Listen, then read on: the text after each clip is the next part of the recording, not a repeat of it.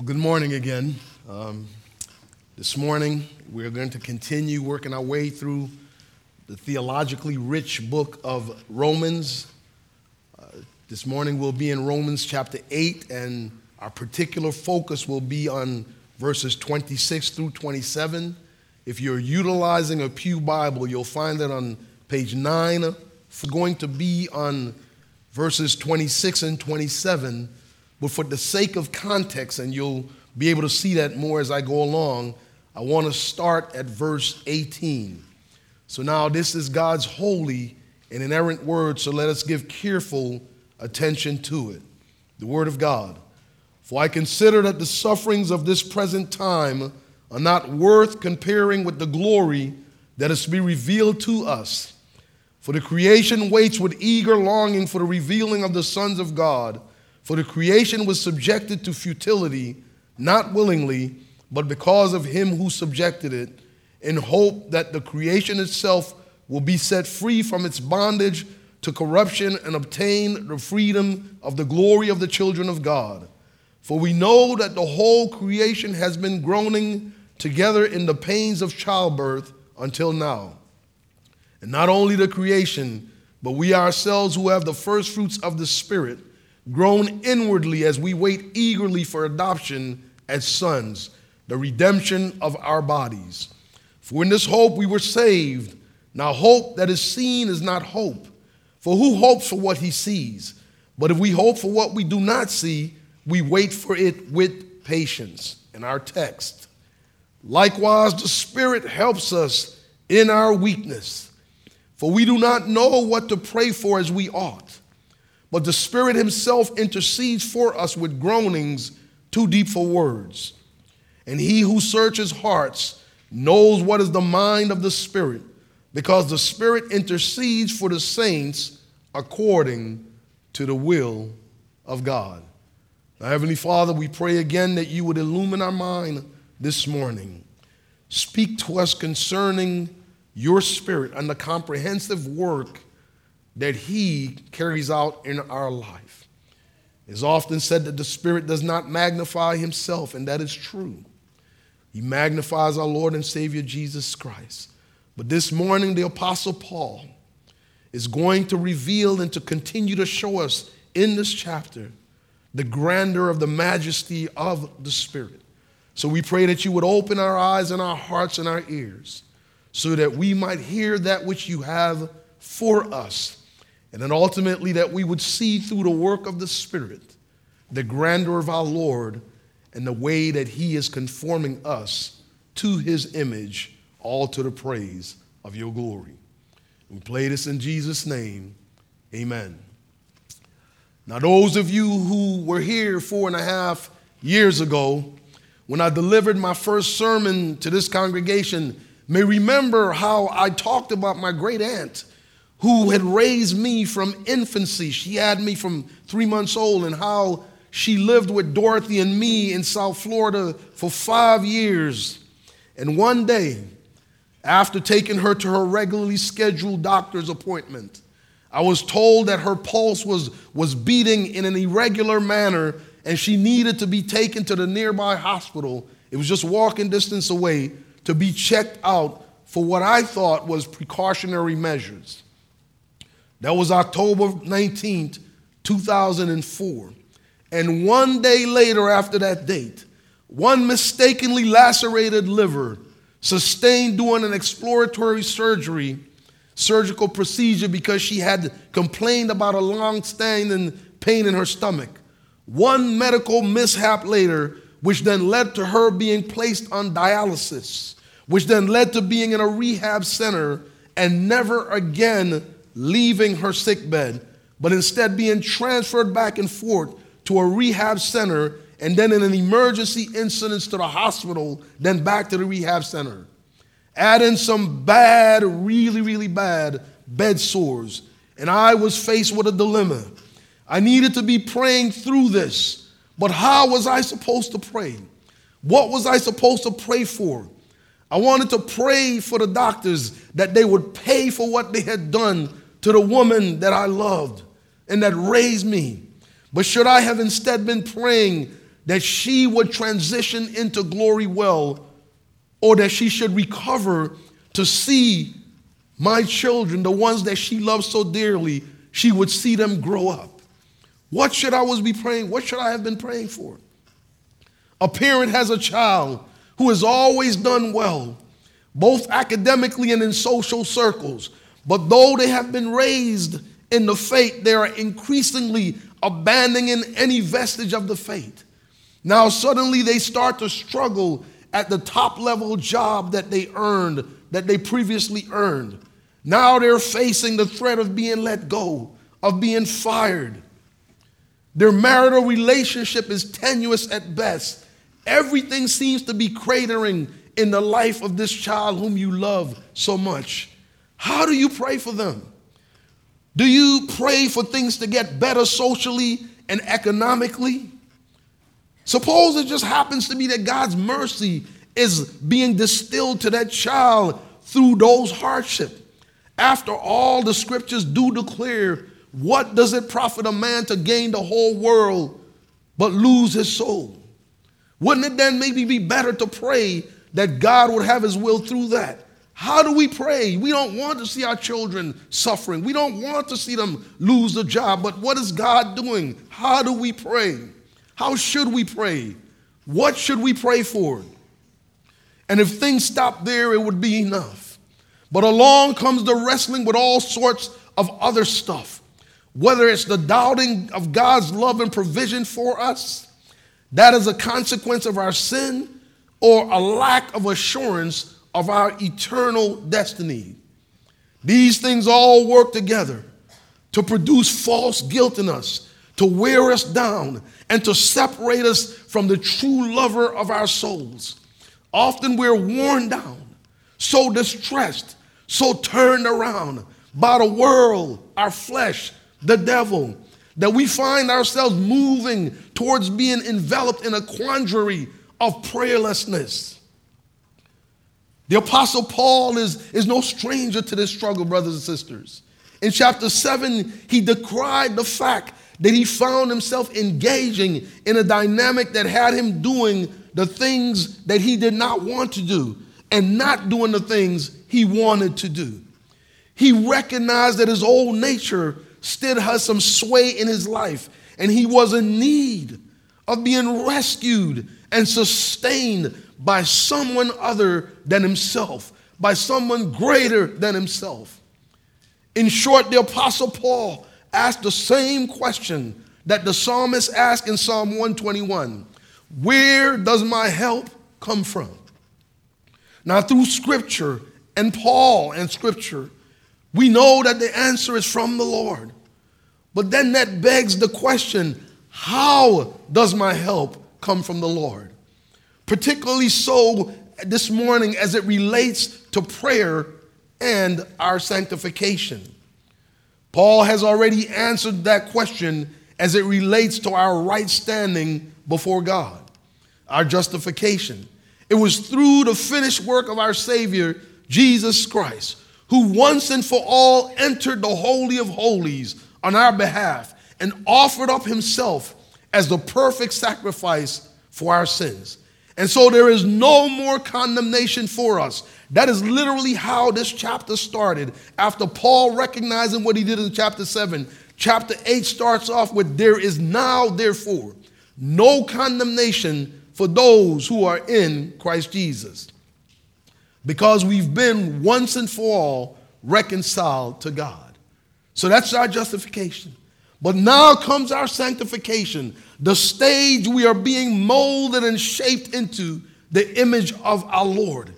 It is here that we face all types of tests and trials, where the world buffets and assails us. We're in the midst of all things. We're called to pray.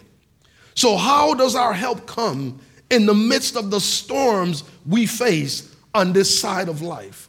The storms that foster our doubts and primes our fears.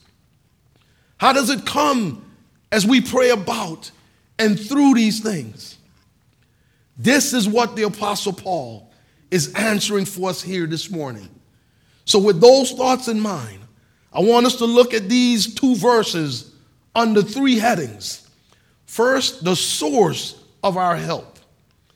And then the realm and goal of our help. And thirdly, the excellencies of our help.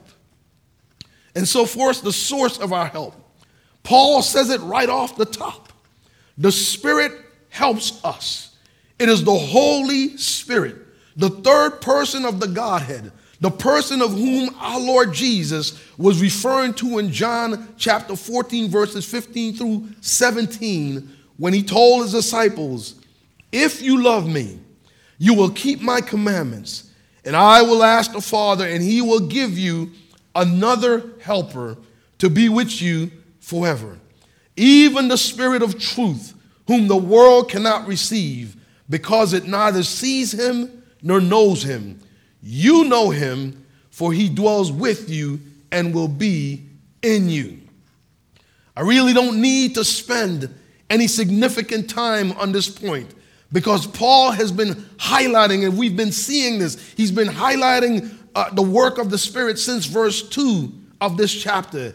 He, the Holy Spirit, is the one that freed us from sin and death through the application of the finished work of Christ. That's verses 2 through 3. He is the one that enables us to fulfill God's law. Without him, we can do nothing. That's verse 4. He is the one who changes our nature and grants us strength for victory over our unredeemed flesh. Verses 5 through 13. He is the one that confirms our adoption as sons and daughters of the one true God. Verses 14 through 16. And as we'll see this morning, he is the one that guarantees our ultimate glory. And that brings us right back to our opening question, how? Which brings us to our second heading, the realm and goal of our help. We've already seen or heard of some important ways in which the Spirit, the Holy Spirit, is involved in the life of a believer. But here in verses 26 and 27, as you've already heard, the focus is on the means of grace we know as prayer. As a means of grace, prayer is a tool that God has given us to allow us to communicate with him, to draw near to him, or as the writer of Hebrews wrote in chapter 4, verse 16, "Let us then with confidence draw near to the throne of grace, that we may receive mercy and find grace to help in time of need." So based on the finished work of Christ, we can have confidence in coming to the Father. But oh, wouldn't it be great if we had that same level of confidence when it comes to what or how we should pray. Here, according to Paul, we don't know how because of what he refers to as our weakness. And what is that weakness, you ask? What is our weakness? John MacArthur, commenting on that word weakness, wrote the following: "In this context, weakness doubtless refers to the human condition in general, not to a specific weakness. The point is that even after salvation, we are characterized by spiritual weakness, acting morally, speaking the truth, witnessing for the Lord, or doing any other good thing happens only by the power of the Spirit working in and through us despite our limitations. Concerning our inability, he goes on to say, because of our imperfect perspectives, we don't always see things right. Because of our imperfect perspective, because of our finite minds, we only have a limited grasp on things. Our human frailty, our condition, total depravity, every part of us has been affected by sin. No part of us is able to release ourselves from that bondage to the degree where we're glorified and don't have any limitations. We're not able, therefore, to pray in an absolute consistency with God's will. And what is that will, you ask? Well, of course, I can't provide the answer in every specific situation, but what I can tell you with certainty from the context of this chapter is the ultimate goal that God has in mind for you and for me and for everyone who has the name of God. Look at verse 26 again. It starts off with the word likewise and connects to the Spirit's intercession with groaning. And to what end? What is a primary end, or what we call the telos of the Spirit's groaning in verse 26? To find our answer, we always have to connect to the context that's surrounding that which we're looking at. We don't pull verses out of its place and make it say whatever we want it to say. We say what the Word of God is saying expositionally. We exegete the text, not eisegese it. We don't read things into it. So what is being said here? To find our answer, I'd ask that you go back up to verse 19 with me. It reads, "For the creation waits with eager longing for the revealing of the sons of God. For the creation was subjected to futility, not willingly, but because of him who subjected it, in hope that the creation itself will be set free from its bondage to corruption." Creation is in bondage to corruption, "and obtain the freedom of the glory of the children of God. For we know that the whole creation has been groaning." That word groaning is the exact same word in the Greek as the word groaning in chapter 26 of the verse we're looking at. So the whole creation has been groaning together in the pains of childbirth until now. And not only the creation, but we ourselves who have the first fruits of the Spirit. We have the guarantee that we will be saved because the Spirit is deposited in us as a guarantee of that. We who have the first fruit of the Spirit groan inwardly. The same word again, groan, in the original text, as we wait eagerly for adoptions of sons, the redemption of our body. And so, brothers and sisters, beloved, what we just read is that the creation is groaning to be renewed, to be clothed with the glory it once had as God's created masterpiece. And we too, having been given the Spirit as a guarantee of our eternal destiny, are inwardly groaning for the receipt of our glorified bodies. Groaning to be absent from the body and present with the Lord in our renewed body. Creation is groaning. We are groaning. And then when you look at our text, the Spirit is now groaning. Now, as we return to our text, we find again the Holy Spirit enjoined in the chorus of groanings to the same end. That is, that we would be conformed to the image of Christ and be clothed with the bodies that have been promised to us. Beloved, that is why, because of what's going on here, that is why the Apostle Paul can say in Philippians 1:6, just as I said, I am sure, he said, I am sure of this, that he who began a good work in you will bring it to completion at the day of Jesus Christ. The Holy Spirit, this entire chapter from the very beginning, there is now no condemnation to those who are in Christ. To the very end, is all about the assurance that God has given to you as a believer. It is to that primary end that the Spirit intercedes, that is pleased on our behalf to the Father on the basis of the finished work of the Son, with groanings too deep for words. The creation is not speaking words. We're not speaking words. And here the Spirit is not speaking with words that are understood. The word we see translated as words here is not the typical word translated from the Greek, which is the word logos. That's the word you typically see, okay? Thus, Doriani, in his Reformed expository commentary, has, I believe, rightfully stated that the literal Greek wording is with wordless groans.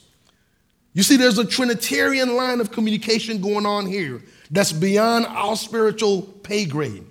The Father, the Son, and the Holy Spirit perfectly communicating with each other. They've been doing that before the world was created, and they're perfectly doing it here. What we do know is that the word groan or groanings We don't know exactly the nature of it, but what we do know is it communicates the idea of being under intense weight, an intense weight or burden. It's the same word the Septuagint uses when the people cried out to Israel in chapter 2 of Exodus, and the word says that God heard their groaning. Intense weight or burning. Beloved, the Holy Spirit. Here's what you need to know. The Holy Spirit is intimately, intensely involved in bringing you along. In fact, if I could go back just a little bit, the word help in verse 26 is actually 3 words in the Greek. And as Steve Lawson says, the word is much stronger than what is conveyed in English. It's not just, oh, he helped me with my homework. It's not, no, oh, he just helped me, it helped me with the food that I had to deliver. No, it's, man, I couldn't, it would be like talking about me in calculus. You wouldn't be helping me, you'd be doing my work for me, I see. And so it's that way he pulls us forward and moves us towards the end that God has for both in the temporal situations and in the eternal situations. And so we should remind ourselves that God has ordained our prayers as a means to his end. That's the second thing you should know about the word help. It says help, which means that he's doing something when we do something. We are called to pray. The Bible says that the prayers of the righteous availeth much. And the reason that is the case is because God has ordained it as a means to his end. So no matter how far off base our prayers might be, we should be able to rest in the confidence that we have an advocate who is not only infinitely vested in pleading for us, but one who is able to do so perfectly, which brings us to our last heading, the excellencies of our help. Here I'm defining excellencies in its archaic sense. So here it means an outstanding feature or quality. And that feature is perfection. We are already somewhat touched. We're already somewhat touched on this. But everything that we're not, brothers and sisters, the Holy Spirit is. He's infinite in his knowledge and perfectly joined to the Father. So much so that Paul tells us that he is able to plead our case, to advocate on our behalf in a manner that is always according to the will of the Father. In every way, in every situation, no matter how hopeless it might seem, no matter how many variables might be involved, it can be an infinite number of variables, and that is exactly what's going on. Do you know that when you came here to church, there was all kinds of stuff going on? Do you know there was demons that were trying to maybe keep you from coming here? You see that in the book of Daniel when Daniel prayed and the angel came to him and said, look, I was hindered by darkness. There are all kinds of stuff going on around you. You don't know what to pray. I don't know what to pray. We don't know how to pray. But God, the Holy Spirit, is interceding for us perfectly, temporally, and for eternal purposes. And so as we move along, no matter how many variables, like I said, he knows everything that needs to be communicated perfectly, comprehensively so. He knows when, how, where. And the Father, even before, and what about the Father? Even before the Spirit pleads perfectly, the Father knows 2 things perfectly. Of course, the Father knows everything perfectly. But I'm speaking here specifically as it pertains to this sermon. The entrails of our hearts he knows, and the mind of the Spirit. Listen to what Scripture says concerning the first, his knowledge of the entrails of our hearts. 1 Chronicles 2:28-9. As for you, my son Solomon, know the God of your father and serve him with a whole heart and a willing mind. For the Lord searches all hearts and understands every intent of the heart. Psalm 7:9. Oh, let the evil of the wicked come to an end, but establish the righteous. For the righteous God tries the hearts and minds. Psalm 44:21. Would not God find this out? Folks, you can't hide from God. You can't go home and cut the fool and act this way and act that way and do things outside the realm of God's glory and then come to church pretending this and pretending that, because God he says in 44:21, would not God find this out? For he knows the secret of the heart. So we might as well repent. We might as well be on the up and up with God. We might as well pour out our heart to God in prayer, knowing that he is going to take our imperfect petitions and intercede for us in a manner that befits the King of Kings. So it is God the Father who searches hearts in our text. And it is he who knows the mind of the Spirit. And that would have to be so because God is one. And the will of the Father, the Son, and the Holy Spirit are identical. So he said, well, wait a minute, Dean. When Jesus walked on the earth, he said, not my will, but your will be done. I always want to do the will of the Father. Well, that's because that's the Jesus who Philippians 2 said left the glories of heaven and took on the form of a servant and submitted himself. So it is as a man that he was submitting his will to the will of the Father. But as God, his will is already perfectly aligned with the Spirit and with the Father and has always been that way. Now, having stated what I just did about the identical will of the Godhead, it might seem like Paul's statement that the Father knows the mind of the Spirit is therefore unnecessary. But in response to that, I would say that it is absolutely not unnecessary. I want you to hear me. What I would say is that I believe the Holy Spirit, through the Apostle Paul, is emphasizing the height and the breadth and the depth of the Trinity's united passion. God is passionately concerned about his people. God is passionately in love and concerned about you and every detail of your life and where your eternal destination will be. He is passionately involved in that. And that is why we can be rest assured that he will take us home. And that everything that we deal with is for a reason and a purpose to fulfill what I just said. So the Father now, that which started from the foundation of the world is what they are concerned about. And that is the Father giving to the Son a people for himself.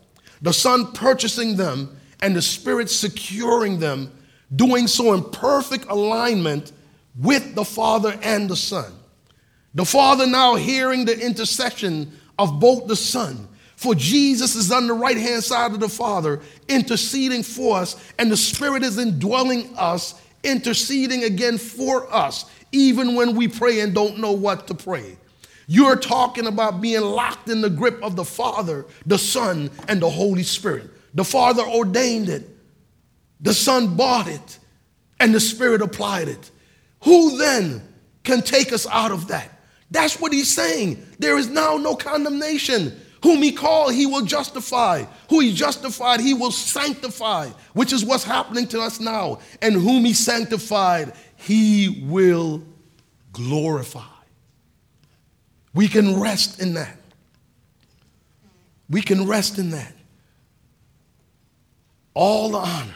The Father now hearing the intercession again of both the Son and the Spirit.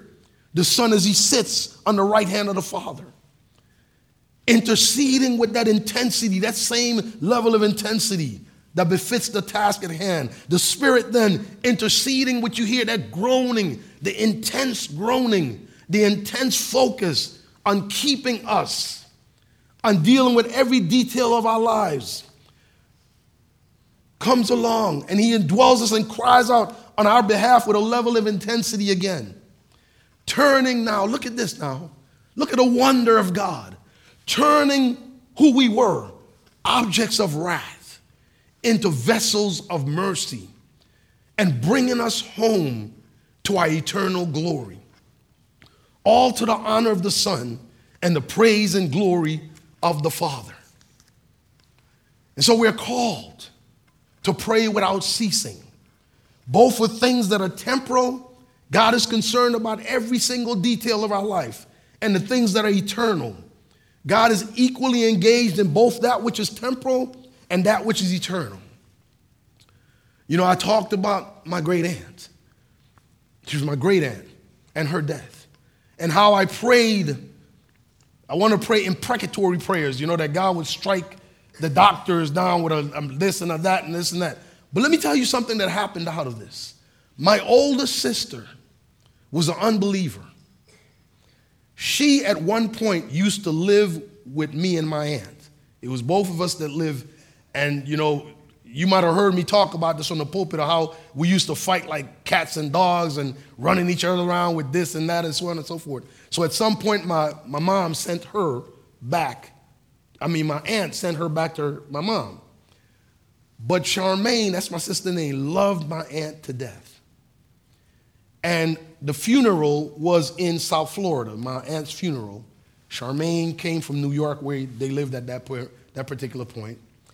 And again, remember, she's an unbeliever. So she now sits through the funeral of my aunt, my great aunt, whom she loved to death. Pastor Addison Saltall, 6'8" brother. So you see, Christian's not the only 6'8" minister I know, you see. So he now starts to preach from the gospel, share the gospel of Jesus Christ at my aunt's funeral. And guess what? Charmaine came to faith. Shouldn't I have been maybe praying, instead of praying imprecatory prayers of revenge, shouldn't I have been praying for God to touch the heart of those in the hospital and save them? Shouldn't I have been praying that God would use my aunt's funeral to draw our family members to himself? I did not pray that. But guess what? I know now and believe with my whole heart, the Holy Spirit was. The Holy Spirit brought to pass that which my aunt would have wanted the most, because if you had asked my aunt, would you be willing to die so that Charmaine could see you in heaven, she would have said yes. But she wasn't going to pray that, and neither was I. We don't know how these things unfold. Jacob prayed for his people to be sustained in Canaan. They were few in number, maybe 70. I'm talking about Israel. Jacob's name was changed to Israel. They're walking now. His daughter gets raped, Dinah. They come to a point of starvation because there is a famine in the land. And so now he probably prays, oh, Lord, take care of my food. Please give me food for my children and so on and so forth. He's crying because he believes Joseph is dead. But do you know that in his prayers, God had already ordained that Joseph would go to Egypt, be the prime minister, and be the salvation of the entire known world of that time. So while Jacob was praying for temporal things, God was concerned about that. But God was also sitting at 100,000-foot level, seeing all the contingencies and bringing all things to pass so that Joseph could turn around when his brothers thought he was going to kill them and say, you meant it for evil, but God meant it for good. Every single situation that's occurring in your life right now, people might mean it for evil, but if you belong to God, God means it for good. Every single prayer that you send up is being answered. Every single prayer that you send up is being answered. God has called you to pray, and he's answering every single one. But if they're not in line with the will of God, we have an advocate who answers according to the will of God, strengthens us in the midst of that, and moves us forward. That is a good God. Brothers and sisters, the more we read Scripture, the more we hear about the God that we serve and the things that he's doing for us and in us to the praise of his glory, the more we should just want to love this God and serve this God with our whole heart. Incomprehensibly taking care of you, using your imperfect prayers, using our imperfect prayers, and still moving it to a perfect end, all to the praise of his glory. Amen? Let's pray. Father, we thank you again for illuminating the work of the Spirit in our hearing. What a wonderful thing that you would have the Spirit in us, interceding for us with words that, groanings that cannot be understood, but you perfectly understand them. For you, the Father, Son, and Holy Spirit are one. And your heart is such that you are focused on bringing us home, intently, passionately, lovingly on bringing us home. You also are working every single thing towards that end. Every single thing, every detail of our lives, you know full well. And you, as the lover of our souls, are taking care of us in such a way that we might not understand the bad, but surely you do. And we can rest in the confidence that you have our best interests at heart, that you want us to be before you, and that is your will, and that is what will come to pass. And so we thank you for the strength of your will, the strength of your promises, and the faithfulness that you continue to demonstrate to us throughout the things that are before us and the things that we have already experienced and that which we have before us. Thank you again for this time. We pray that as we leave here, that we will walk in the confidence that we will pray to you, knowing that you are using our prayers. You are interceding for us, and you are wonderfully bringing all things to pass. And when we step before you in eternity, we will have an eternity to hear about it, to see it, and to see how all things did in fact work together for good. We pray this in Jesus' name. Amen.